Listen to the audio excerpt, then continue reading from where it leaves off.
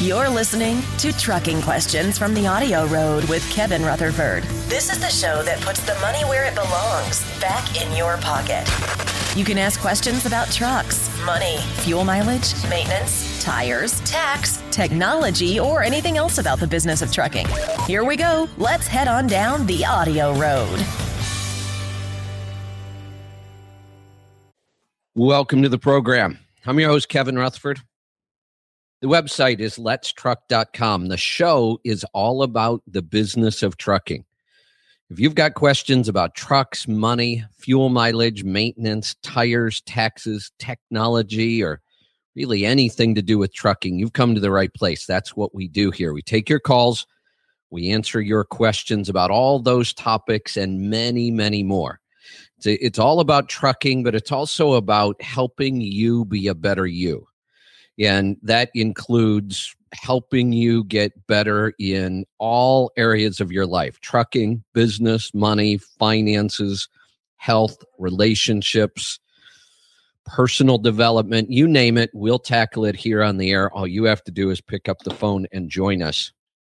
And I'm going to get to those calls in just a little bit. I started talking last weekend about an idea that I've had for quite some time, and I think some things are coming together now that are going to help us pull this off. And it's the idea of having mastermind groups. And we've played around with this in the past. Several years ago, we started the 20 group. And you know what? It was one of those things that didn't work out the way we had hoped. It was one of the failures. But I talk all the time about, if you want to be successful, just start failing more often. And that really is true, especially in today's world where everything is changing. Our technology changes, the platforms change, our apps change. Everything that is available to us to do these things is changing rapidly. So failing is not a big deal. In fact, failing is the best way to learn. So the 20 group, in one sense, you could call it a failure because it didn't continue. But in another sense, I think it was a huge success because of the other groups that have come out of that are still going strong and doing some great things in the industry. So we want to get back to that, but the idea of failing is you should learn from your failures. And the 20 group had a couple problems, mostly my fault. 20 people was too many, and we didn't have a clear enough agenda. And I wanted 20 people with very, very different backgrounds, and that's what I chose. And it turned out to be we didn't have enough in common. I mean, we were all in trucking, but there was still just too much going on. So this time we're going to do it a little different. The groups are going to be 10 people. No more. You could possibly have less, but no more than 10. And each group will need a core theme that they build around. And I'm going to kick this program off by starting my own group. I'll have 10 people in my group. And my core is going to be customer service and sales. So I'm going to have an application process. I'm working on that now. And I'm going to want to work with people. I'm going to want people in my group that have their own customers or are looking to get their own customers, so that we need to work on sales skills, sales strategies, customer service strategies, things like that. Now, the groups will have a core like that. For example, I could see another group, a mastermind, starting up with 10 people that are contracted to the same carrier. I could see 10 people in the same segment. Maybe you all pull specialized or tanker. I could see groups around fitness, people who like to run when they're on the road. I could see groups around cooking, just like we have Facebook groups. But what this will do is take that Facebook group idea to the next level. Now, and I think we should have a Facebook group for each mastermind, so you have a page that you can go to. And we're also going to build some pages on our site to help manage these groups. We're working on that now. So we're really taking that group that has worked really well on Facebook. I've seen a lot of good come out of the groups on Facebook. We're just going to take it to the next level. So imagine if you belong to any Facebook groups, imagine a group that had 10 people, just 10 members, and you guys shared information, but now we have to get together. I'm tempted to try once a week, but I know how hard that can be. So I'm thinking maybe we should make it every other week. But what happens then, if you make the meetings every other week, when you miss just one meeting, it's an entire month before you get together with the group. So I'm really leaning towards making it once a week. And you know what? I know what's going to happen with this. I can foresee it already. I'm worried myself because I know how hard it is for me to commit to getting to a group an hour every week. But you know what? I need to do it. I know it's good for me. It's one of those things I just have to make it a priority. Our challenge will be, can we get enough people that will make this a priority that we keep it going? And I can promise you this. If you are part of a group and the group is committed and you keep going and you meet every week and you get active in this, it will change your life. I promise you. We just have to commit to this. So we're putting everything in place. My thought on this is that there will be a charge to belong to each group. And I think the minimum charge should be $100. And I think the minimum time we should commit to for a group is 3 months. So 3 months is, it's long enough that we can accomplish some things, but it's not so long that people will be afraid to commit. I think, this is a learning experience. So we're just going to have to throw it out there, start playing around with it, tweak it, see what works. I'd love to get some feedback from people who are interested. Now, the money is not going to us as a company. Nobody's going to profit off of this venture. The money will go into a pool for each group. The money will be used for expenses for the group. For example, one of the things the group is going to do is work on a book together. So the expenses can all go towards paying for those audiobooks, paying for any software we might need. I could see having a penalty system where if you miss a meeting, you've got to pay $5. If you commit to doing something every day and you miss a day, you got to pay $5. Whatever, we'll work out the details. But at the end, let's say we all put our money in, we all pay our penalties if we need to. We spend some money out for software, books. And at the end of the 3 months, whatever is in the pot, we distribute it out to a charity or we do something within the trucking industry. Maybe we hold an event where we can get together. I don't know. I'm thinking out loud. But the money will not go to anybody as profit. It will just be used for a good cause, whatever the group decides. And again, none of this is set in stone. I'm just thinking out loud, and I'm sure this is going to change. I haven't been able to find really anybody else doing this on a kind of a big scale. I know of lots of mastermind groups. I've been a part of a couple. I love the idea. I get a ton out of them. But we're going to try to manage this and grow it. I mean, I'd love to see a day where we're managing 100 mastermind groups in the trucking industry. Imagine how much good and how much positive change we would be able to make if we had that. That would be roughly 1,000 people all focused on making things better. What if someday we could get to 1,000 mastermind groups?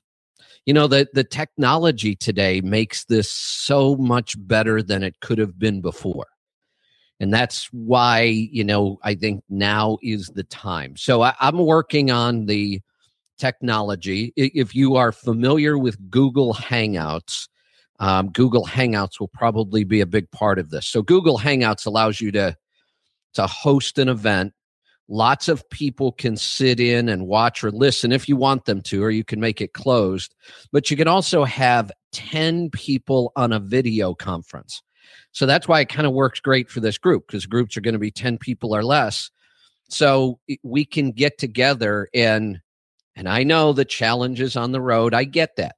I know this isn't going to be easy, but this is part of the hard work. This is part of doing things that other people aren't willing to do.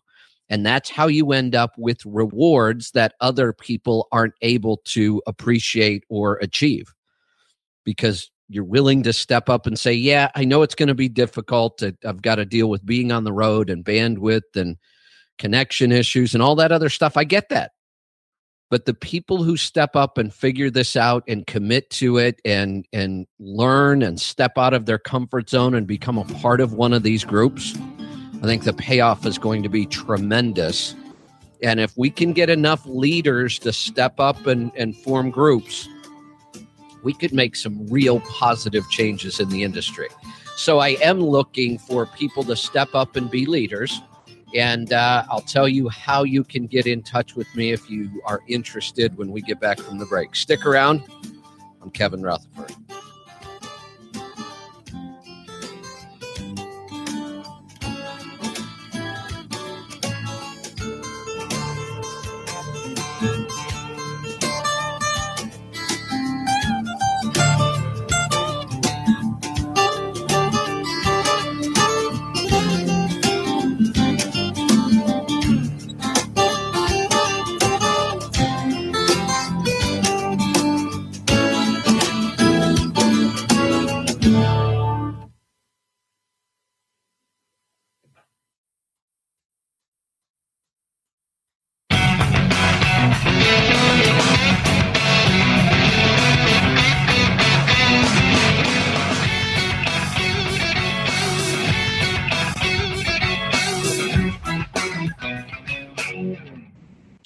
Welcome back. I'm Kevin Rutherford. The website is letstruck.com. I'm going to get right to, I was going to give you an address. That's right. If you are interested, and I'm looking for leaders, I'm looking for people who have an idea, a theme, a core that you can build your group around. And I'm looking for people to step up and lead a group. And, don't worry if you don't know anything. I don't know anything. I don't know how we're going to do this yet. I'm figuring it out. I'll train people. We'll work it out. I just need people who are willing to step up. So if you're interested right now, I'm going to have an application process soon. But for right now, just send me an email to support@letstruck.com. So, and those will get to me and I'll be in touch. But start thinking about, and remember, you don't have to have a ton of experience for this. We have a couple who are new to the industry, a couple years, but they've really worked hard to learn things. And their theme is first year in the industry. They're going to help people with their first year in the industry. I'd love that idea. I mean, how critical is that we reach out to these people who are brand new? They're the future of our industry. So think about what you might build a group around. And if you're interested in stepping up and being a leader, build your own little tribe. Send me an email at support@letstruck.com. Let's get to some phone calls. Let's go to Florida. Dennis, welcome to the program. Hey, good afternoon. Question is about all the numbers on the side of our trucks. What's required? What's nice to have but not needed? I've seen trucks with just a US DOT number. I've seen trucks with TN-HF, KYUCA. Right. Let me try trucks with nothing. What's all up with that? And I want to stay legal. And okay, let me give you my best answer, and I'm not going to be able to help you stay legal because this isn't an area I stay up on. I'll give you my best, explanation, okay. Ones that I do know. What I would recommend, have you ever listened to our podcast, Trucking with Authority?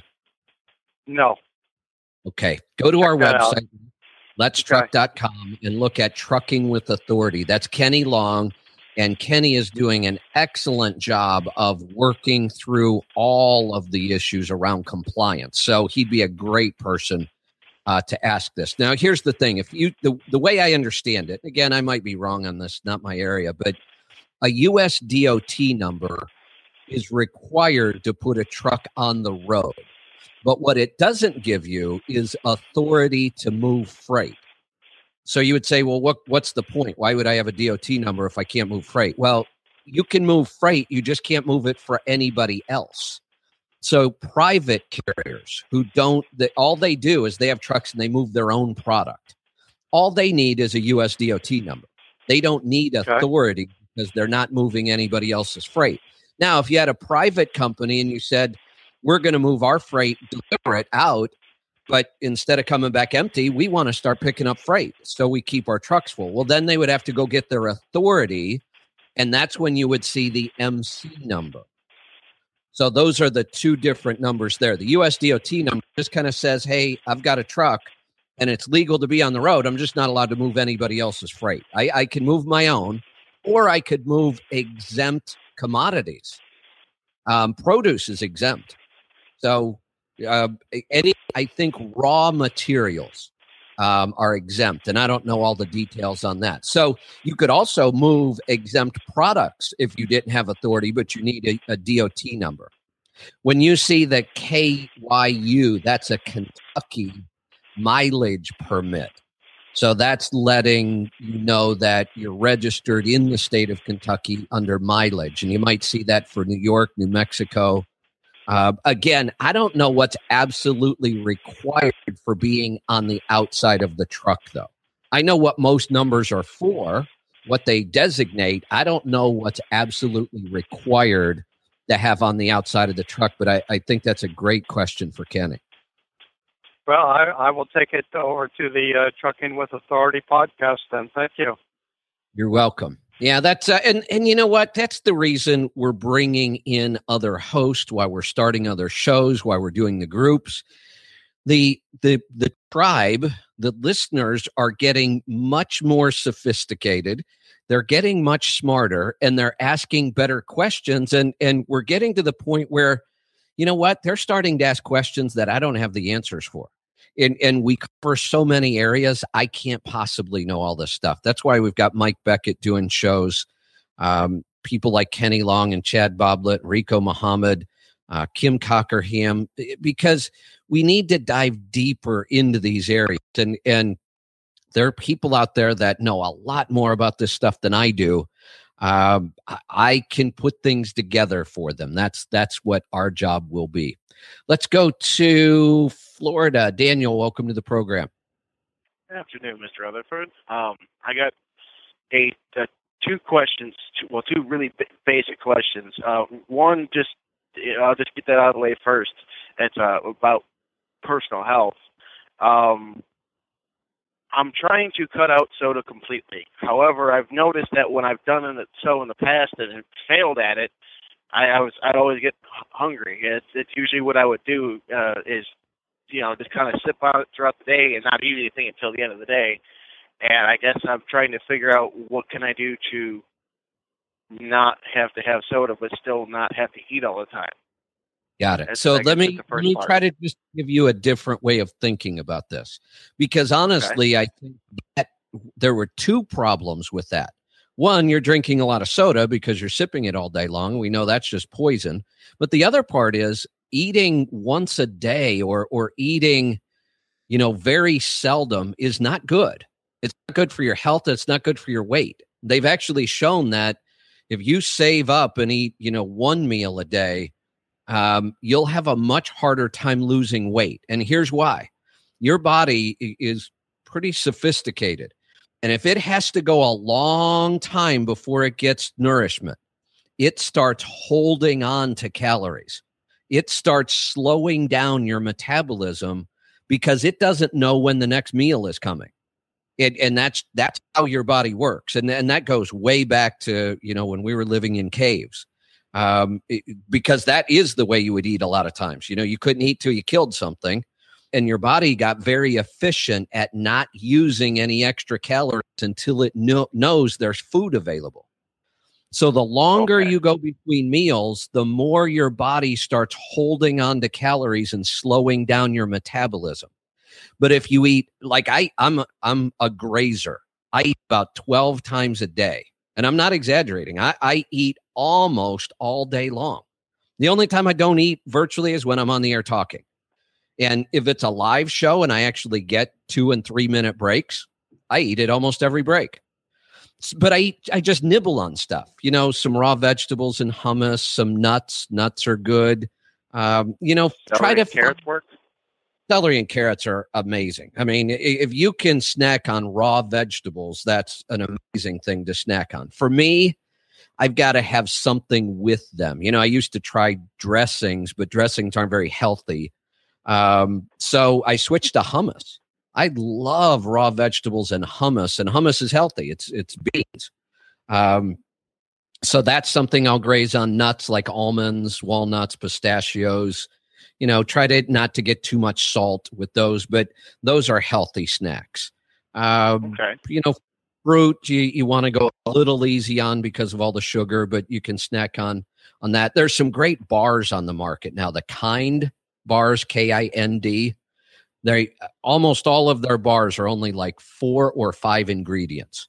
So there's nothing in them but like fruit, nuts, and a little bit of honey. And the flavors are absolutely amazing. They must have like 50 different bars. So spend some time if you can get to some place like Whole Foods, once in a while, or, Costco even has some good stuff you can buy in bulk. And start thinking about, instead of sipping something all day long, think of nibbling on something fairly healthy and see how that works, and have plenty of water. Okay. And the second thing is I kind of had, I've been listening to you, I can't remember how long now, and I've finally got to the point where I think I have a plan to go about getting into this. Okay. I'm going to be switching jobs so I can make some more money here shortly, so I can save more. But within the next 2 years, I want to have 10 grand to spend. There's a truck that's about like 20 miles away from where I live, and it's just been sitting there. And it's a 92 Aeromax with a N14 Cummins in it and a 9-speed with 390s. Gears in it. Okay. Going nowhere, doing nothing. I think I can pick it up for $5,000 or less. And if I figure if I could maybe put like 5 or 10 into it and get it on the road, I could run it, improve it, and then eventually, provided they're still available at the time, get myself into like a glider. Yeah, absolutely. So hold that thought. Let me get to a break, and I'll come back and we'll talk about that. Stick around. I'm Kevin Rutherford.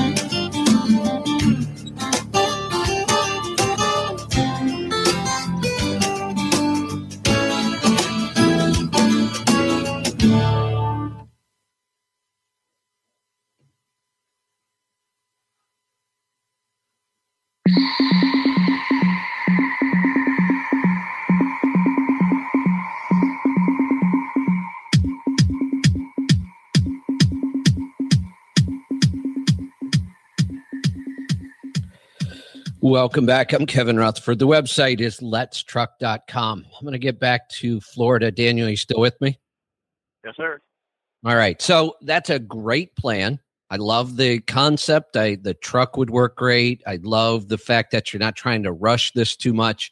And if you look at this, and if we were to break it down, if you want to save $10,000 in 2 years, it's $96 a week is what it's going to take you. So I love goals like that where we can measure them every single step of the way. I mean, we can measure this goal every week. If we get to a week and you can't save the $96, we know, we haven't met the goal that week. And it's when we can measure it that precisely, it's so much easier to achieve it. And I could see this where you could, save for the first year, you have $5,000, you go out and buy a truck. And then as you start saving over the next year, every time you get some money, you put it back into the truck. I think it's a great plan. I still have yet to go, and I'm going to probably wind up getting your audiobook just because I want the extra information. I want to learn more. That's probably why I haven't done what I'm planning on doing yet, is because I know, I guess, I'm not ready. So I'd rather not get halfway in and screw up. Yeah, and the audio program is going to show you every single step of the way. It's in writing. There's a plan. There's worksheets. I am getting, well, you know what? I'm going to hold off on that yet. I'm going to get to some phone calls. Let's go to Texas. Bill, welcome to the program. Hey there, how are you? Good. What's on your mind today? I got two questions for you. One is about the EPA and them allowing other states to take on California's air research ideas. Oregon is trying to adopt it now because the ports are throwing all the trucks out of California and they're going to Oregon. Do you have any ideas that this is going to come across the country really fast? What's your opinion? Well, I don't think it's going to go across the country fast. I don't even know if it's going to go across the country at all. California is not having a good time of this. California's got all kinds of lawsuits over CARB. And remember, CARB isn't just trucking. CARB covers everything in California. I mean, all industry, everything. CARB has got their fingers in.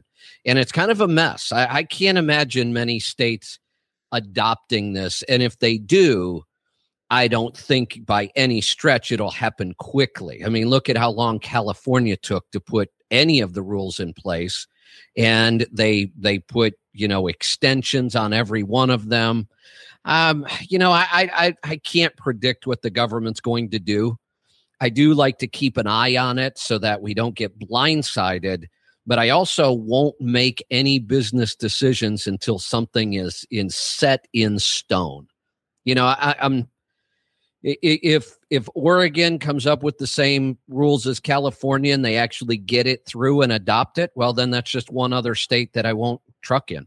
And I live here. I mean, right. I'd move if I had trucks. Seriously, I would. And I know people think that's insane, but I've moved several times for a business advantage. I would do it again. Wouldn't bother me at all. Great. Well, a lot of them in California have moved. Second question. Do you have any idea how the IRS is going to figure the adjusted gross income for the health insurance for rebates or subsidies as far as a LLC versus a regular person who's just filing a 1040? Yeah, the good news is, well, I mean, it's as good as it gets. I guess it's not going to be that difficult. Everybody has to file a 1040. It doesn't matter if you own 37 corporations. You have to file 37 corporate returns, but you always have to file a personal return. Mm-hmm. That personal 1040 brings everything together, and there is a line on the 1040 for adjusted gross income. And that's exactly where that number is going to come from for the IRS. Well, I guess my question is, as far as how we pay ourselves, is that going to be the adjusted, or are they going to take the whole number that's netted out, and that's your... Well, see, that's what I'm saying. When we fill out the 1040, if you were to grab a 1040 right now and look at it, there is a line on the 1040 called AIG, and it includes everything. I mean, everything. Oh, yeah. I mean, so it doesn't matter if we have corporations and pay ourselves, because adjusted gross is a very specific number that the IRS is looking for. And there's really no way to cheat that number. So then all these people who think that they're going to get around it by paying themselves $40,000 really are not going to be able to do that. No, because again, and I would need to go in and read the rules, which I haven't done about this yet. I'm getting ready to. We're setting up our tax service now, and this is going to be a huge issue for us. I don't see any way around that. You're either going to have to get the insurance, or you're going to have to pay the penalty, because the adjusted gross income line, I just pulled up a 2014 tax return to see which line it was this year. It's line 37. And it's at the very bottom of the front page. And the front page, it's the last line. So every line above that line includes every type of income you could possibly receive. You know, we have wages that are in there, salaries, tips, dividends, ordinary dividends, interest, capital gains, IRA distributions, money you took out of pensions or annuities, any money coming from a business, any money coming from a farm, unemployment compensation, Social Security benefits, everything is in there. So it doesn't matter how you got the income. That income is part of your adjusted gross income. Now, we are allowed some deductions. These are what are called front page deductions. They're not itemized or they're not standard deductions. All that happens on the second page. But the things we're allowed to adjust on the front, it's just not much. I mean, your health savings accounts, you're allowed to deduct. You can deduct half of your self-employment tax. You can deduct if you put into like simples and qualified plans. If you pay self-employed health insurance, you can deduct those kind of things. Some tuitions and fees, but the adjustments are minor. They're tiny. The income, there's just no way around it. They're calculating this on all the income. So then most of the people are not going to be able to get around it and get a subsidy is basically the bottom line.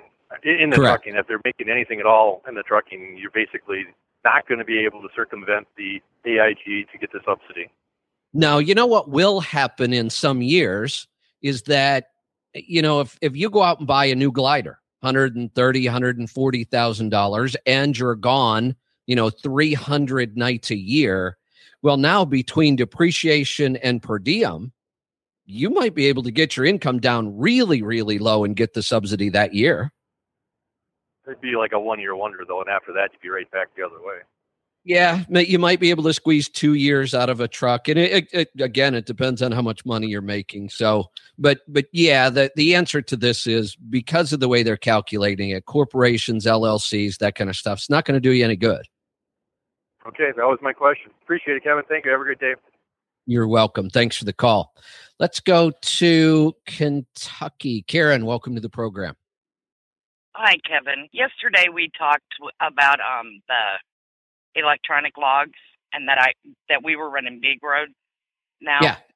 Right. And well, last night I decided to sit down and put Big Road onto paper logs, just to see if there was a difference and how much. By putting it on paper, we used 2 more hours because we couldn't do that minute by minute account. 2 hours in a week. Wow. In a month, that's almost a whole day of driving. Yeah. Interesting. Well, here's the thing about the e-logs. We've talked about them. I don't like them. I think it's an invasion. It's just more government garbage. But really, we're still running under the same rules. So if anything, there's only 2 things that can happen. What you've pointed out, one, that because it's, we get those minutes in there sometimes, we're actually able to create a little extra time. But the people who are most upset about this have to be the people who are not following the rules running now. Illegal. Yeah. Right. Look, we've all been, well, not everybody. There was a time, it was a long time ago. I started running legal quite a long time ago, but there was a time when I, played the game and did all that. And it's just changing. I mean, it is going to become much more difficult under these rules. And again, I don't like them, but they're here to stay. It certainly looks that way. So we better figure out how to do it. So what you're doing is exactly what I recommend people do. Start using a system. You don't have to abide by it, but start using it, play around with it, and learn like you're doing. Right. Well, I've got to get to a break. Thanks for the call. Good stuff. I love it when people sit down, work through this stuff, figure it out, share it. This is how we all learn. We'll be right back. I'm Kevin Rutherford.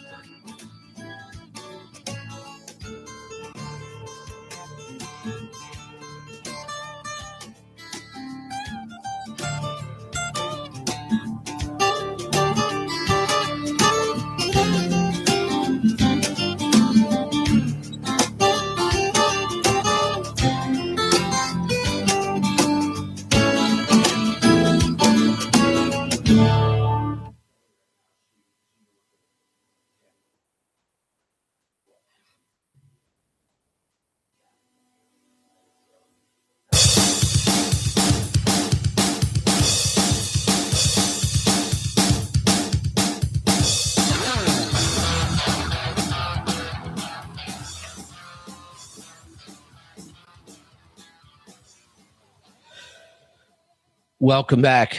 I'm Kevin Rutherford. The website is letstruck.com. We're down to the final segment, so I'm going to get right back to the phones. Let's go to Ohio. Lewis, welcome to the program. Oh, you with me? Yeah, what can I help you with?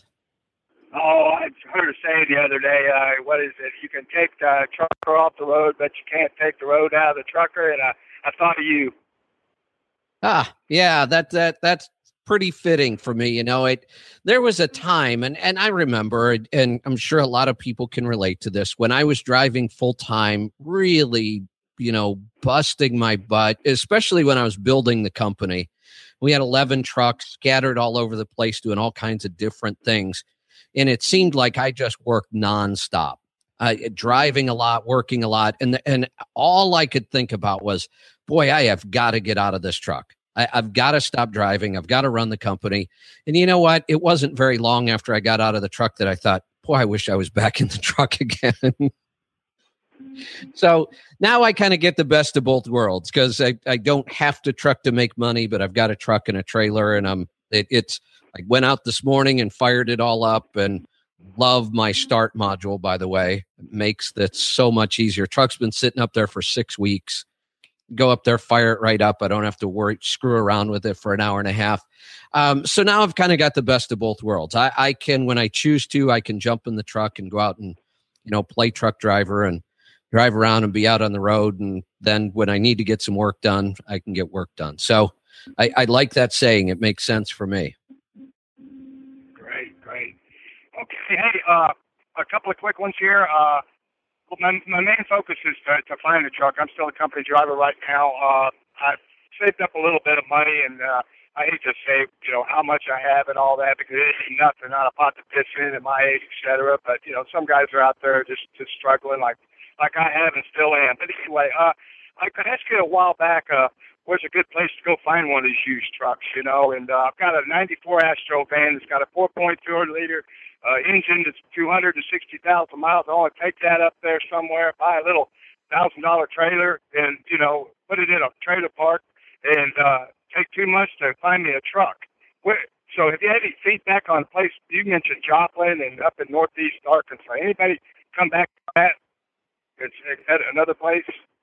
No, and I did some looking around, and I would still recommend that area. If you want to be where the most trucks are in the country. Other than that, I mean, you've got to go up into the Northeast. And the reason there's a lot of trucks up there is just because there's a lot of people up there. It's just very congested. And I'm just not a big fan of that area. That's where you're going to see a lot of salt usage. So for me, if I were going to spend some time in an area and I wanted access to as many trucks as possible, it would still be northern Arkansas, southern Missouri. Fantastic. I got one other question. If a company can do your per diem and some of them charge you 3 cents, et cetera, if I was to, when I sit down to do my taxes this year, my company does not do that. I'm going to do it myself. I have done it previously several years ago. But would I be saying that when I do the 59 and then put it on that line and then take out the percentage, et cetera, like you say to do, would that be called per diem also, or do they refer to that as something else? No, it's on the tax return itself. Now you're filling out a company driver return, correct? So you're going to do this on the Schedule A, and the Form 2106 is the actual form that you use to fill out per diem. And let me see what they call it on the form is meals and entertainment expense. That's what per diem. So you're not going to see the term per diem anywhere on the line or on the tax form.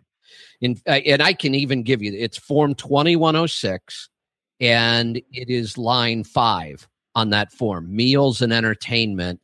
And then if you look at the instructions for that form, it will talk about, the hours of service, if you're part of the DOT, that kind of thing. But you're not going to see a line to fill out per diem. You're going to put your per diem amount under meals and entertainment. Okay. So a tax man like you, or not? Well, I'm sorry, you care about a lot of other things, but if you're talking to somebody else, would you refer to that as per diem, even though it doesn't have anything to do with the company? You know what I'm saying? Would you say, Yeah, I still do. Okay. Yeah, I still say per diem because the per diem is the method that we use to calculate the amount of meals we get to deduct. So that's really what we're talking about. We're saying that if you're out on the road, meals are deductible. They're a tax deductible expense. The way we calculate our meals is by a per day allowance, and per diem is just Latin for per day. So, great. Yeah, so we use the word per diem to talk about our meals because that's how we calculate it. But on the tax return, you enter it as meals and entertainment. And my gross, my Social Security or Medicare that the company has already taken out, each year when I do that with per diem, it doesn't. My Social Security and meals that have Medicare that they already took out stays the same. The only thing that's going to change is my gross income and my tax. Right? Is that correct? Correct. Per diem does not. Per diem does affect Social Security in a sense. It affects how much Social Security you're paying in, because not you, because the company is not paying you a per diem. So that's a non-issue for you. But when a company pays a per diem instead of allowing you to just deduct it, then they're not paying Social Security or Medicare on that money that they paid you as per diem. So it lowers. But if you don't get that money from the company, all of your wages were qualified for Social Security, and now you're just going to take a tax deduction. It has nothing to do with your Social Security at all. Great. Fantastic. I appreciate your time. You're welcome. Thanks for the call. Let's go to Charlotte. Jim, welcome to the program. Hey, Kevin. Hey, what's up? I heard you. I think you might. I don't know if you knew I'm a vegetarian myself, so I eat a lot of hummus. So I wasn't. That's not my question, but I heard you mention that. So I want to tell you. I don't know if you have Fred Meyer in Oregon or not. Yeah, we do. But okay, because we used to deliver there to Roadrunner. In Seattle, they're all over the place. But if you go. One thing, I don't know if you make yours or buy it, but if you buy it, a lot of them have like phosphoric acid, like Coca-Cola does, so it can sit on the shelf for like 3 months or whatever. And if you go to the Fred Meyer in the natural foods refrigerated area, there's the one from Wildwood or Emerald Valley that has no preservatives and it's organic and it really doesn't cost anymore. It's really good. Nice. So, a lot of times I make my own because I like my own, but I found I was in Zupan's the other day, which is a really high-end kind of grocery store around Portland. Great for organic and that kind of stuff. The one downside to hummus, and I love hummus, and fat is really not an issue for me in my diet. I don't count fat calories and all that stuff. I just try to make sure I eat healthy fats. So I use olive oil or avocado oil, some of the really healthy oils.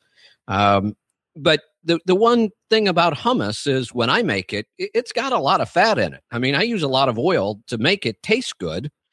And I found a brand the other day at Zupan's. It had no oil in it at all. It was totally organic, only had a couple ingredients and no oil. And I thought, oh my God, this stuff's going to be horrible, but I'm going to try it anyway. So I bought it and it's amazing. I mean, they must have really put in a lot more tahini because it's basically, hummus is basically garbanzo beans and tahini and then some flavoring and olive oil. But I normally don't put tahini in mine because I usually don't have it around. But I think I'm going to try making my own and adding more tahini and cutting back on the oil and see how that works.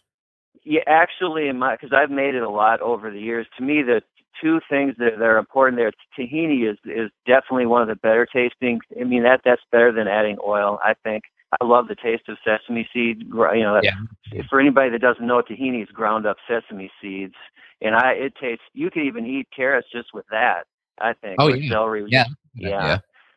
But also tamari. Instead of, I don't know what salt you use, but the good hummuses all have a soy sauce. It's kind of like soy sauce, but it's called tamari. For some reason, it's slightly different flavor, more of a I don't know if you want to call it smoky, but the tamari kind of soy sauce makes or breaks the good ones from the bad ones, I think. I'll try that too. Now, tamari is actually, it's kind of a concentrated soy sauce. It's actually deeper, richer, a little saltier. Yeah. Got to be careful with it, but I use tamari for a lot of things. Oh, yeah. So that's, you could put some of that in Frank's Red Hot in there. But yeah, you could, have you ever had that, by the way? That I for years, it's been like Louisiana hot sauce, but a few years ago, Frank's is my favorite. That's all I use in my wing recipes. Hey, you know what? I'm going to carry you over to our next show. We'll open up the next show with you because I know you've got a question, and I was having fun talking about food and used up all your time. So I'm going to wrap this show up. We'll see you back here next time.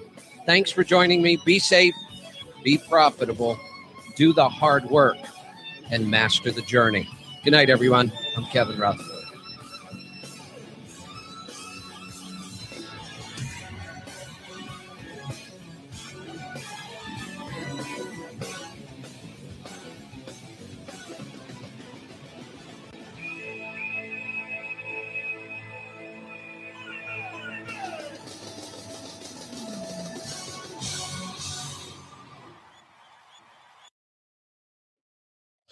All right, everybody, we're going to start a second hour. Here we go. Your money, your taxes, your truck, and your road to success in the trucking industry. This is Trucking Business and Beyond, the show that puts the money where it belongs, back in your pocket. Welcome to the program. I'm your host, Kevin Rutherford. The website is letstruck.com. The show is all about the business of trucking. We take your calls. We answer your questions about everything trucking. Plus, we throw in a bunch of other stuff as well. If you want to talk about finances, money, personal development, health and fitness, whatever it might be, we cover a wide range of topics here, all wrapped around trucking and the trucking lifestyle. But I like to say this show is all about helping you become a better you and sharing that with the rest of the trucking community. So we do that by taking your calls and answering your questions. We're going to get to those in just a little bit. I've been talking all week, and I'm going to continue to be talking about our mastermind groups that we're going to get started. And I'm going to start a group. I'm going to encourage other people to step up and start groups as well. So just stay tuned. I'll be talking a lot about the process as I work through it and figure out all the details. And then I'm going to be helping other people start their own groups. And we're going to manage it. We'll provide the technology, the background, the training. But we need leaders to step up. And I'll just give you a quick rundown to see if you might be interested in this.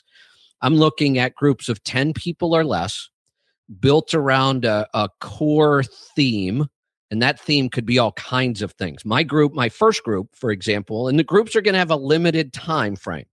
So my first group, I want to deal with sales and customer service. So I'm looking for people in trucking who have their own customers or want to get their own customers. And we're going to focus on getting better at sales, marketing, and customer service. 10 people will meet 1 hour a week. We'll probably do it in something like Google Hangouts where we can all be on video, and we'll record these events so that the information's there. I'm working through all the details now, but I could see groups being formed around lots of different themes or cores. For example, maybe 10 people all contracted to Landstar. Maybe 10 people all contracted to Landstar who haul ammunition in the government loads or the military loads. So you could get really, really specialized in this. You might form a mastermind group with 10 people in trucking who like to run when they're on the road. I'm going to create a format. I'm going to create a meeting schedule so that meetings stay on track. And again, we're going to be the resource to help everybody get these set up. And as a company, we're going to run some groups ourselves, but I'm looking for leaders, people who want to step up and lead a group. If you have an idea, and look, just because you send me an email and say you have an idea, you're not committed. If you've got some ideas, send me an email. We can talk it over. I'll let you know what it's going to entail, and you can make a decision. But if you've got an idea, you think this is something you might be interested in, I'm going to give you an email address, so grab something to write with. Send an email to support@letstruck.com. Pretty simple. I say letstruck.com every day, dozens of times. It's just support@letstruck.com. Let me know if you're interested. All I really need are people willing to lead. You don't have to have any other skills. We'll figure out how to get you up and running. Let's go to the phones. Let's start off tonight in Charlotte. Jim, welcome to the program. Hi, Kevin. Hey, what's up today? Well, I've got a question. I'll get right to the point. We have new authority now, and we have a name for our trucking company it's even Lisa had a hard time spelling it, so I'll just tell you what it is over the air. It's Kirplopus, Kirplopus, because that's what I nicknamed our old black and tan coonhound. Okay. It's a long story, but I paid an ad agency for a good name, and all the names they gave me for $500 basically weren't good. So until I come up with something, yeah. But anyway, to register this name as an internet, I'm worried that I've heard how people can, if they think like if you're say a politician, your name is Jim, they might want to quick grab Jim.com before you do, so you have to buy it from them.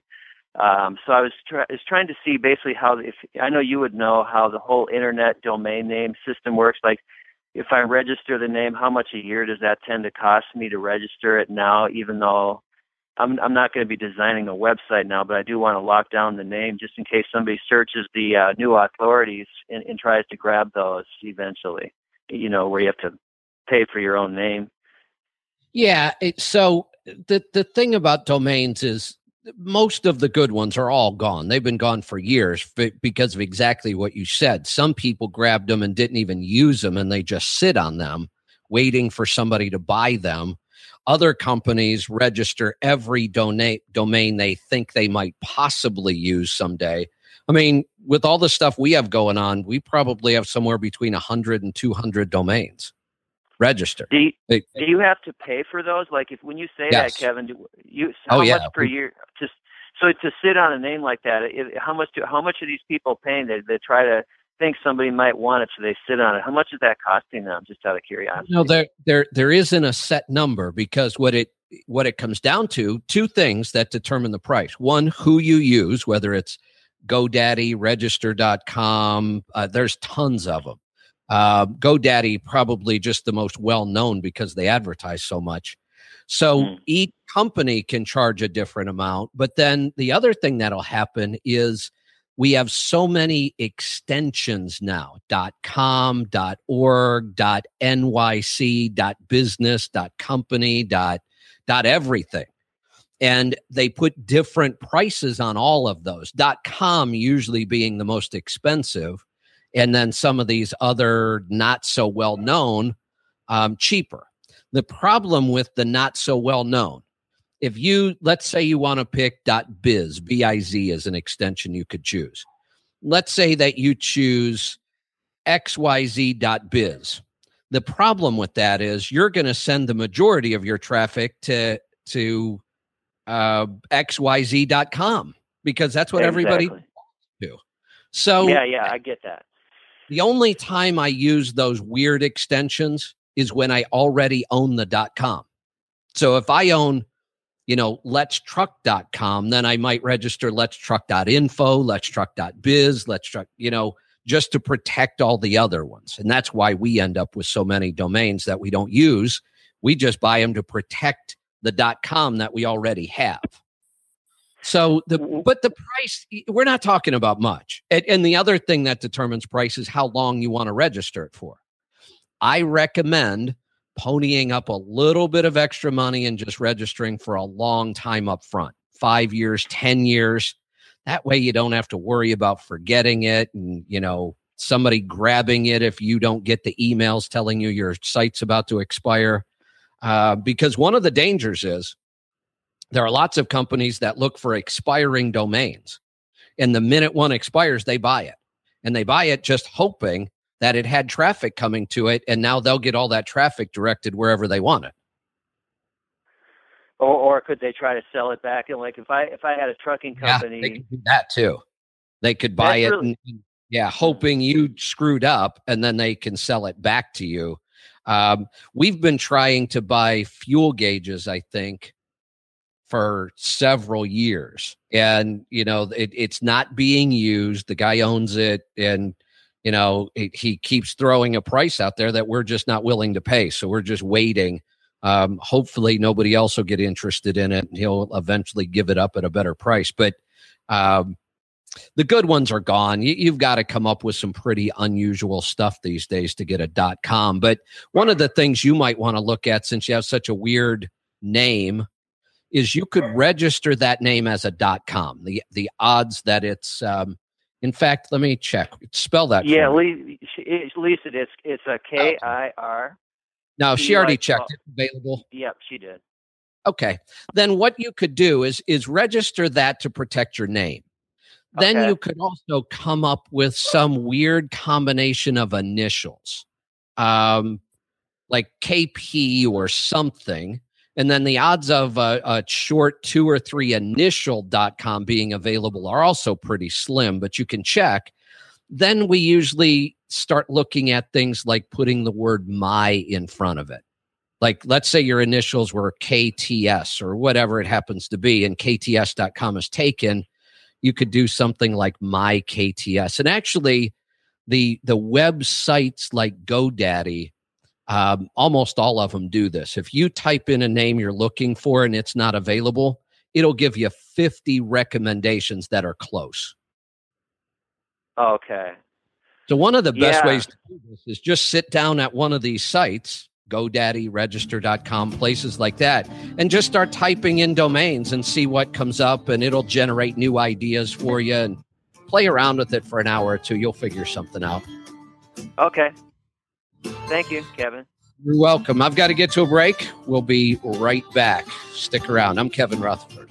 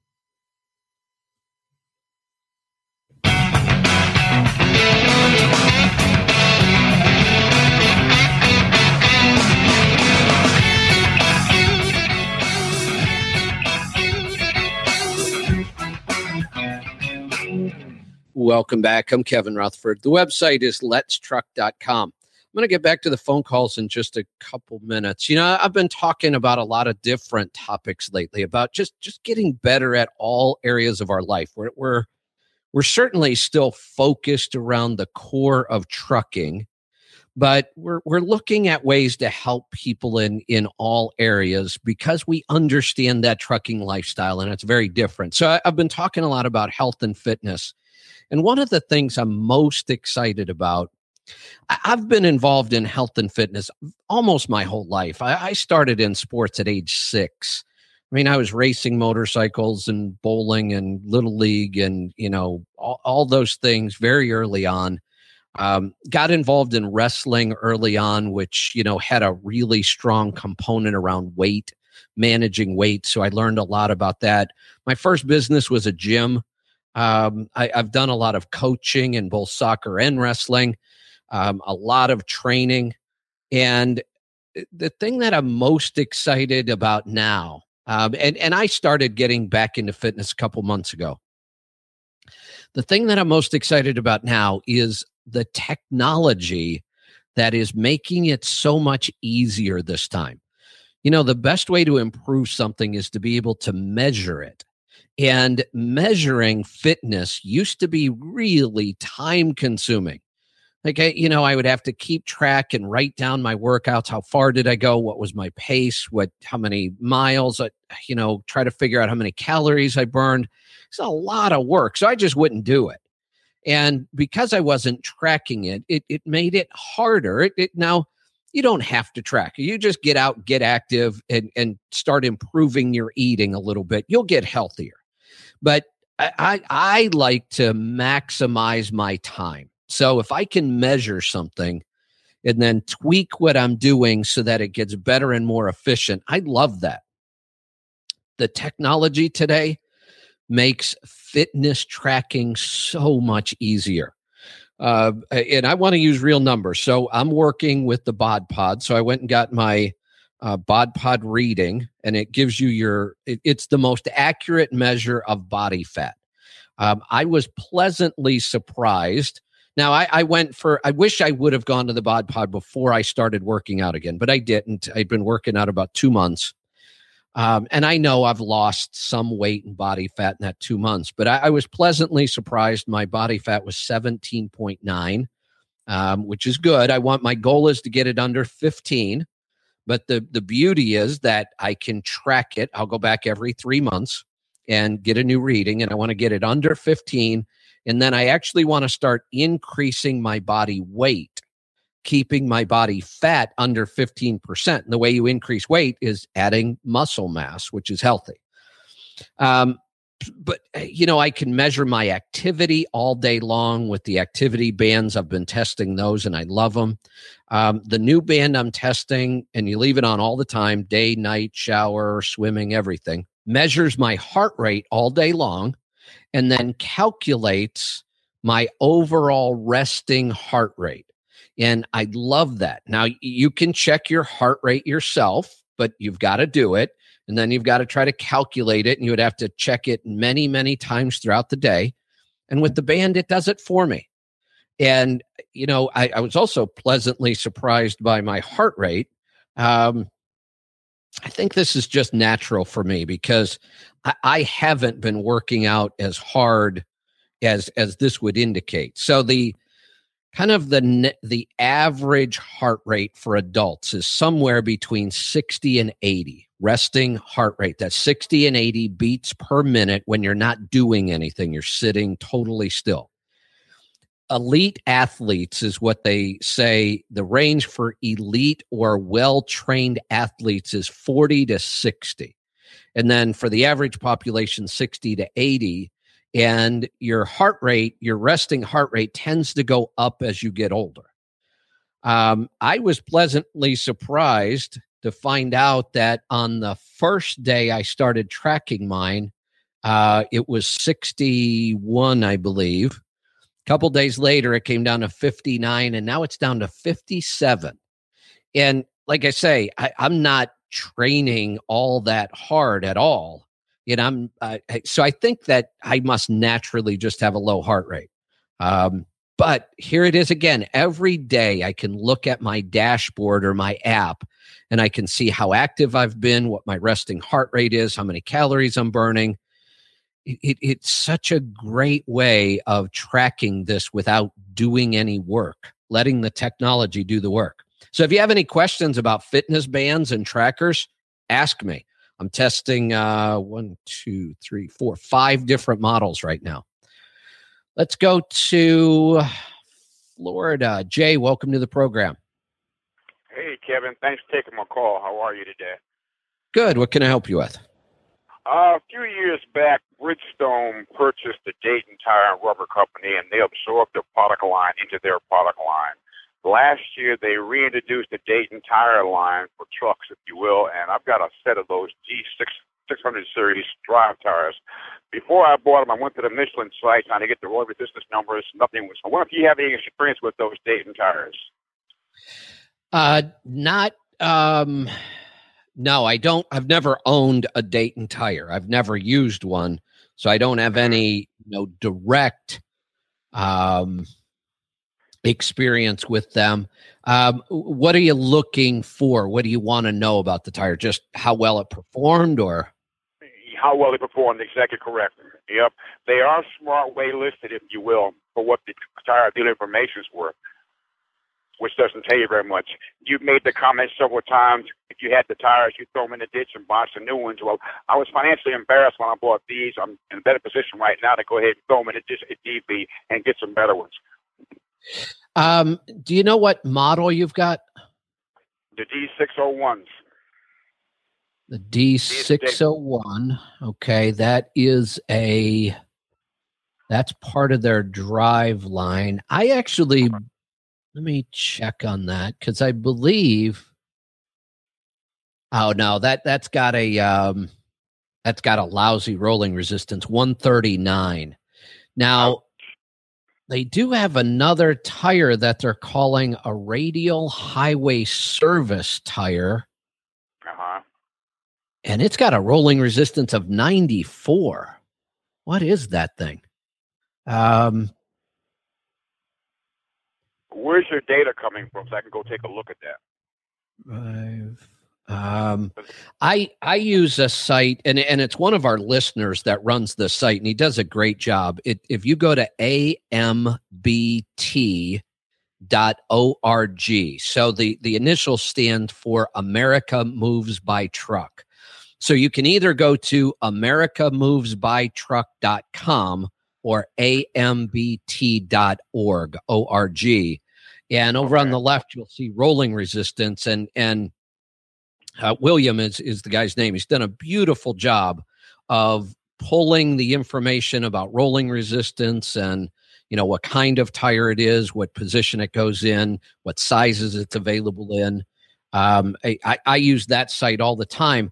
The problem is I'm trying to look up Dayton, and they're just not very clear about their tires. They don't put. Yep, that's it. I know. So they've got this tire that I'm seeing. It's called a radial highway service, and it's showing a rolling resistance of 94. My guess is it's probably a trailer tire. Okay. Their rib tire, their all position is one of them shows 103, which that's acceptable. At 103, if you really liked their steer tire, I could see running it in all positions, and having it at 103 would give you a nice low overall rolling resistance, and then you have the ability to move them around. But it looks like their lug tire is pretty bad at 140. Yeah, okay, gotcha. Now I run Michelin steers. That's all I'm ever going to run. Okay, and I agree. I mean, I love the Michelin tires, and you might want to think about putting that same steer tire on your drives. The XCA3, really? Oh, it's a great drive tire. Okay, expensive, but they are expensive, but low rolling resistance, great ride, great handling. In rain, they are fantastic. In light snow and slush, they're excellent. They're quiet. They ride nice. And you can get some pretty long life out of them as well. And again, you have that advantage that if something goes wrong and you start chewing up a steer tire, you don't have to lose the tire. You just pull it off, throw it on a drive position, take one of your drive tires, put it up front. And the one thing I found when I used to do this before wide singles, I always did this on all my trucks, ran the same tire in every position. And I found that if you put a tire back on the drive axle and run it about 30,000 miles and then take it off and put it on the steer, they wear like iron up there. They really, really wear well if you start them on the drive position first. So something to think about. It's a strategy I used for years and loved it. Stick around. We'll be right back. I'm Kevin Rutherford.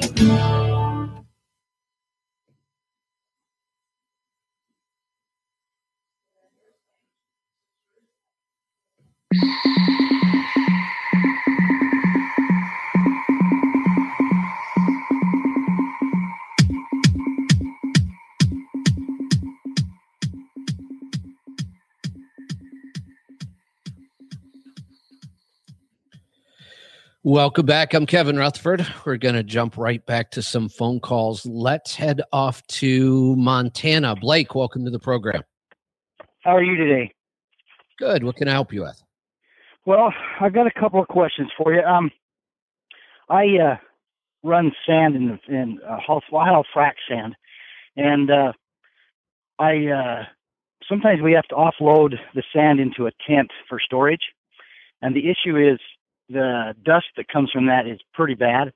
And I'm wondering if your recommendation on a filter for my truck. I have 2 trucks I run. I actually am a company driver for a company, and they've allowed me to put 2 trucks on as a contractor also, which is kind of nice because I get the benefits. But the question I have is the filters, because of all this dust, they have a tendency to plug up quicker, and it's kind of expensive to be replacing them with your, standard filter. Does the Fleet Air filter, have I heard you say that can be cleaned?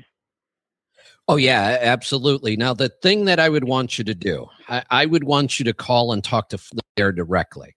I'll give you my opinion, but they deal with this much more often. In really dirty environments, sometimes we don't recommend it. And I want you to talk to them. And a lot of it is just because of the work involved. It will clog quick. We need to make sure that dirt doesn't get into the engine. If I were going to run a Fleet Air filter in an operation like yours, I would do a couple things different.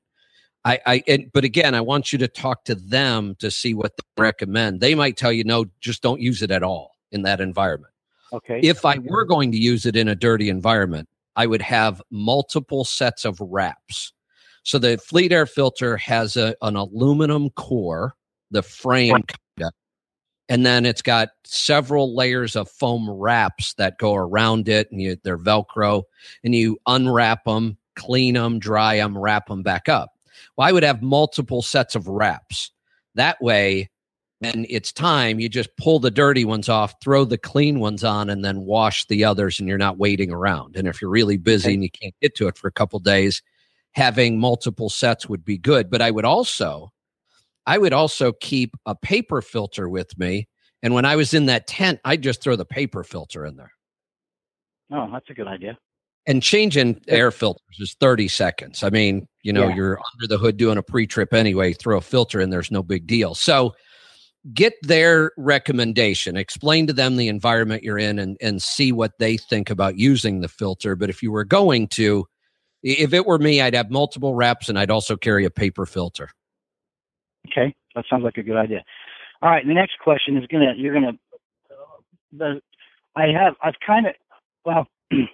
I need to find out how I find out what rear end ratio my truck has. Okay. The reason I asked that is I pretty much had 2 trucks given to me. My brother-in-law had been running water trucks up in North Dakota, and he got frustrated and quit. And I've been working for this company. He said if I wanted to take the 2 trucks, I could take them and run. And he was an old farmer and doesn't really know. His maintenance program has really been bad, and I'm trying to change that. But how do I find out the rear end ratio of these trucks? We can try a couple things. Are you familiar with the trucks? Have you driven them enough to like what I'm going to ask you is, what is the RPM at 60 miles an hour in top gear? Have you driven them enough to know that kind of stuff? No, I haven't. I can find that out. My drivers, I've got my son-in-law works for me, and I can get him to run it and find that out. And just tell him to run at 60 miles an hour and see. I'll tell you the different ways we can figure this out. Some trucks, there's an information plate somewhere. Sometimes it's right inside the door, the driver's door. I looked on there and I couldn't find anything on it.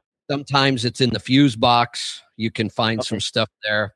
The rear end itself should have a tag on it. It's hard to find.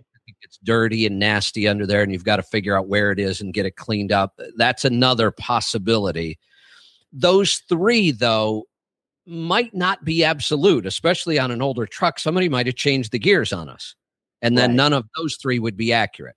There's another way. If you jack up the truck and you tie a string around the drive shaft and let it hang straight down, and then you take the wheel, put a mark on it, at top or bottom, wherever you want, and you spin the wheel one time, one full revolution. and watch the drive shaft because it's going to spin as well. Mm-hmm. And we need to count the number of revolutions on the drive shaft. So it's going to be like 3.5. If you got 3.5 turns to every one turn of the wheel, that would be 3.55s probably. Oh, okay. If we get just a little more than 3.5, like 3 3/4, it's going to be 3.73s. Oh, that's a good idea. So that's one way. The other is if you can call me back, say on another show, and tell me that, at 60 miles an hour in top gear, your RPM is this, and I would need to know the tire size as well. Then I can run it through a calculator that will get us pretty close. But those are the different ways you can figure this out. I've been listening to you for a while, and I've been trying to do what you can. We've only been running the truck since November. He pretty much gave them to me, and I know they're your least favorite trucks. There's a 379 Pete 06 with an ACER in it, but when they're given to you, you kind of take what you can. You know what my favorite truck is? What's that? Free. Yeah, for sure. And I got 2 of them. I had to buy the trailers, but I mean, I've often said, those trucks that I don't like, if somebody gave it to me, I'd sell it and go buy something else. But that's half joking. If somebody gave me these trucks, I'd run them and make money with them. And that's what I'm doing. That's the nice thing about it. I don't have the expense of the truck. I have to pay for the trailer. And the other thing is he's financing me on it. So, I mean, it's almost like a 100% win-win situation. It's really nice. It really is. And in that case, I would take those trucks in a heartbeat, just go make as much money as I could on them. And at some point, you're going to be successful and you're going to be able to go out and buy whatever trucks you want. Yeah. And that's what I figured 2 years down the road, I'm looking at doing that with both of them. And I've set myself a goal. My birthday, I'll be 60 years old at the end of this month. And I've set myself a goal that I'm going to buy your program. That's my birthday present to myself. Excellent. Excellent. It'll be worth every penny. I promise you that it's $250 or so to buy the program. And we've had people really report back to us that between the step-by-step advice, the tips and tricks we give about negotiating for trucks and rates, and they say they've saved $10,000 to $15,000 in their startup with things they've learned in that book. Let's go to Tennessee. Charles, welcome to the program. Hey, Kevin. Thanks for taking my call. First of all, I got a comment. The other night you was talking about people going in and listening to your old podcast.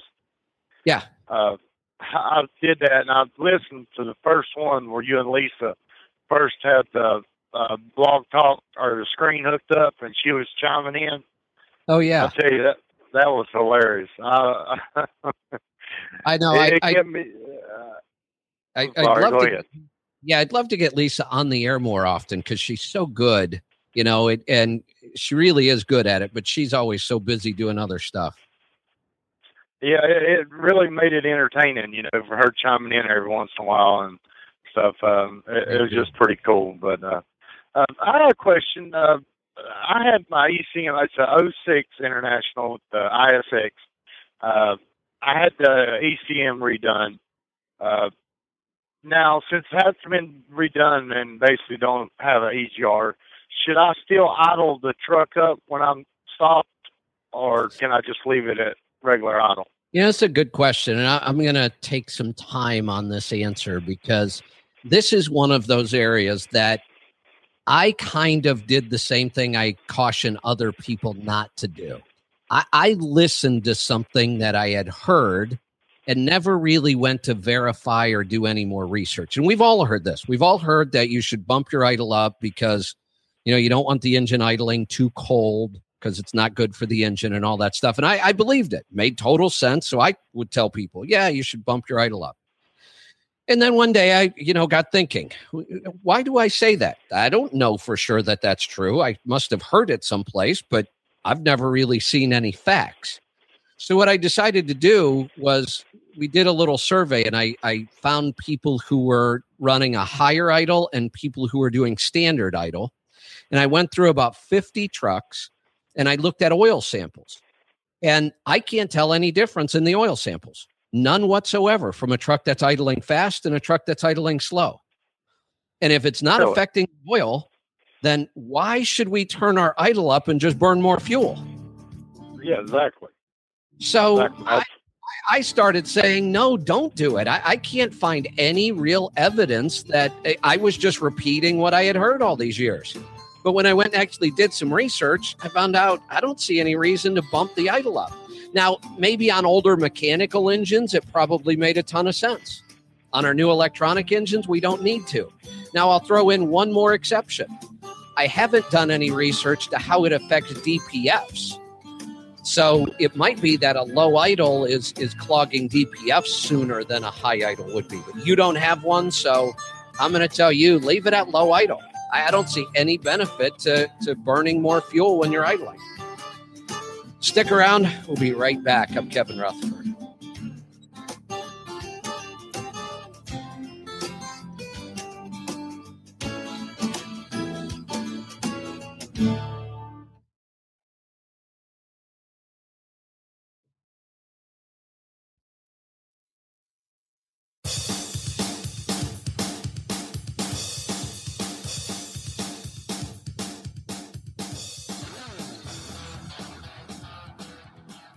Welcome back. I'm Kevin Rutherford. We're down to the final segment, so I'm going to get right back to the phone calls. Let's go to Maryland. Mike, welcome to the program.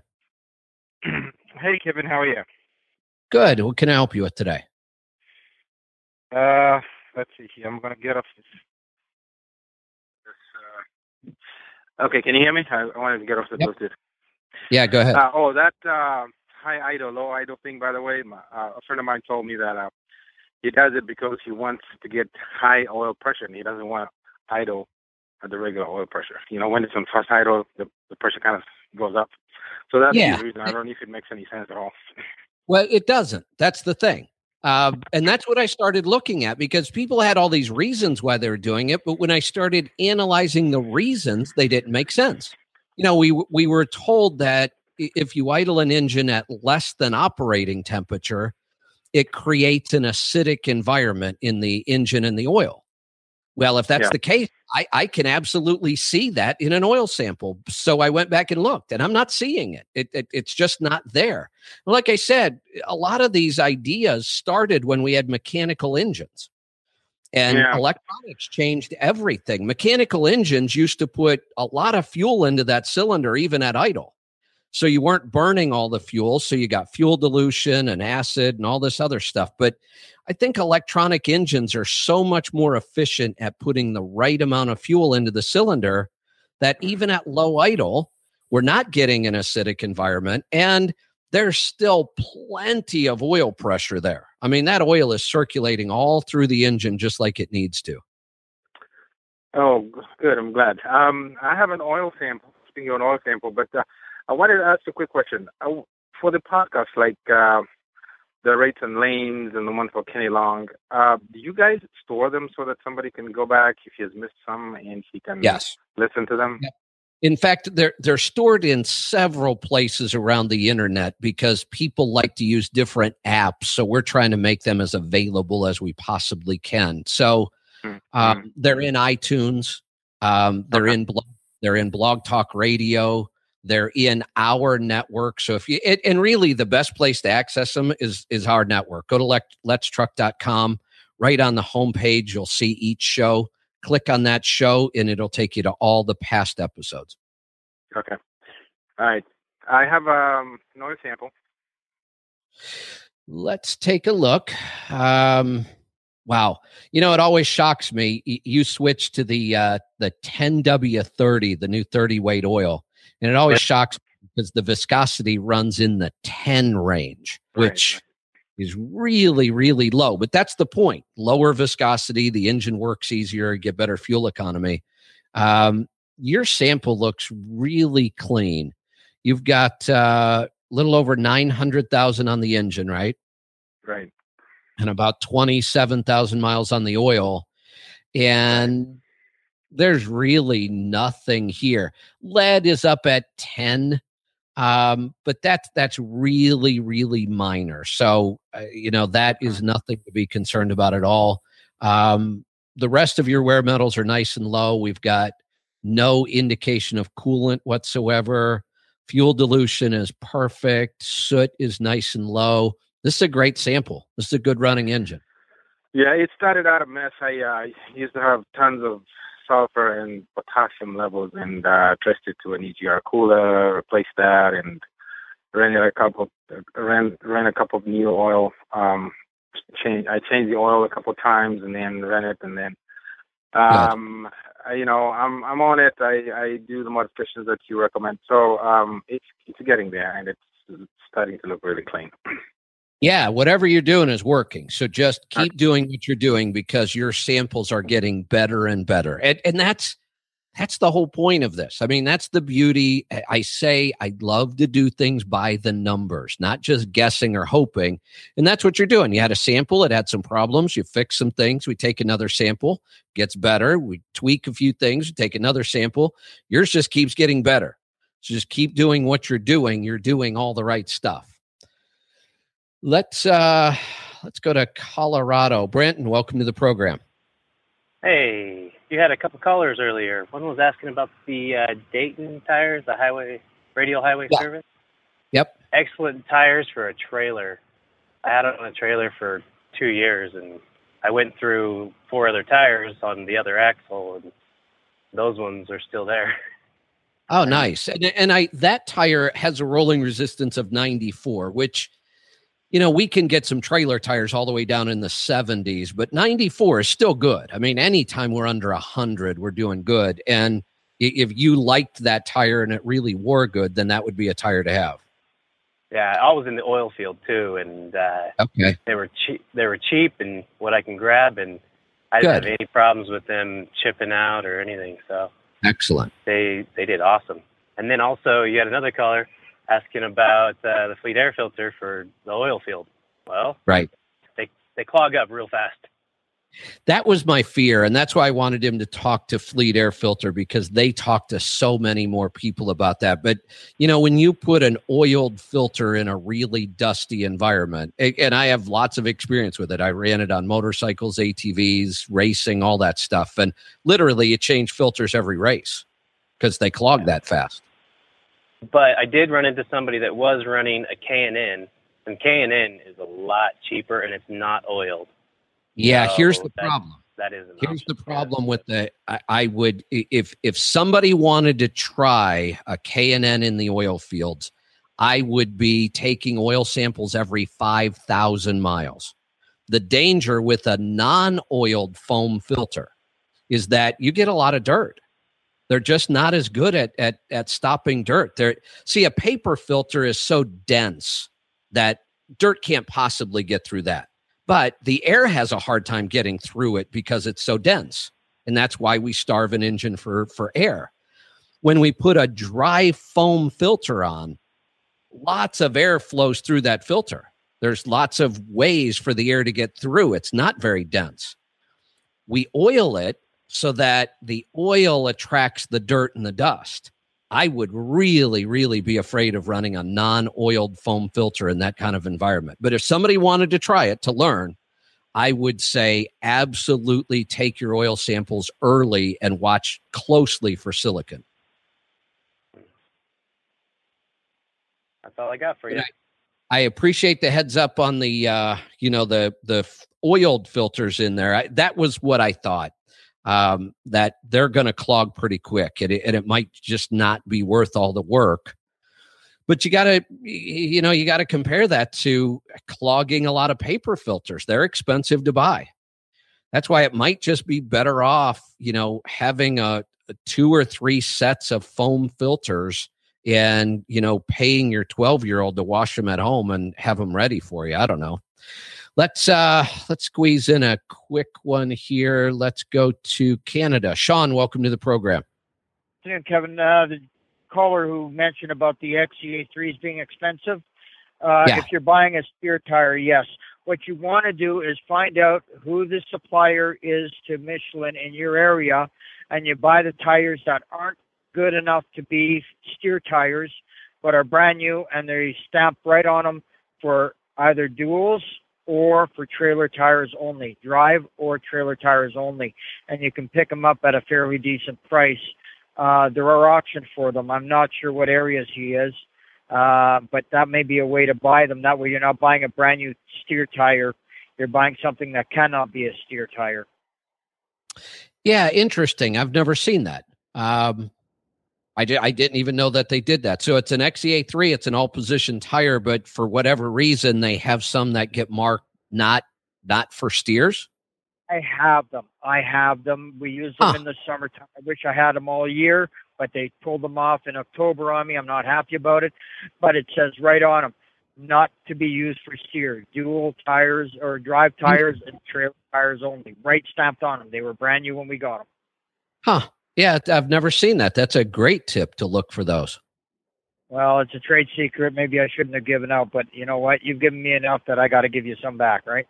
There you go. I appreciate it. I love it. Looking at the clock, I've got to wrap this up. I've got to get out of here. You know, the time just flies when I do the show. This is my favorite part of the day, but my time is up. Check out the website. It's letstruck.com. And I want to encourage you again to help us out with the new network. You know, we love the idea of the network and the potential and the possibilities of the network. There's so much we can do with this. There's so many people out there with good information, and the network is the way to get it out to them. It's a big job. I mean, it's expensive. It's time consuming. We're okay with that. I want to take it on, and I don't even need your money right now, but I do need your support. I need you to listen to the shows. And if you don't like them, then obviously don't listen, but go try them out. And if you like a show, support it, subscribe to it, review it on iTunes if you get a chance, but just go listen. That will help us more than anything right now. So just go to letstruck.com. You'll see it right there on the homepage. You can go back and listen to all the past episodes as well. Thanks for joining me. Be safe, be profitable, do the hard work, and master the journey. Good night, everyone. I'm Kevin Rutherford.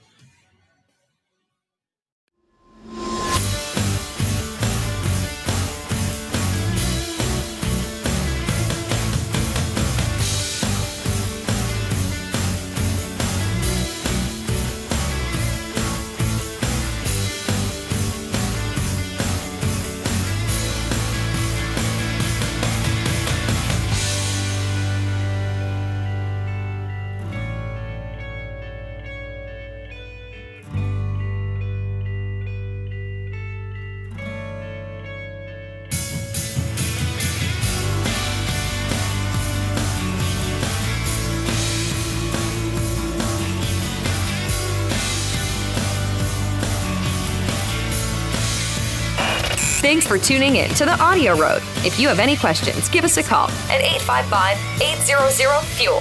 That's 855-800-3835. Check out the website at letstruck.com and find us on facebook.com/letstruck.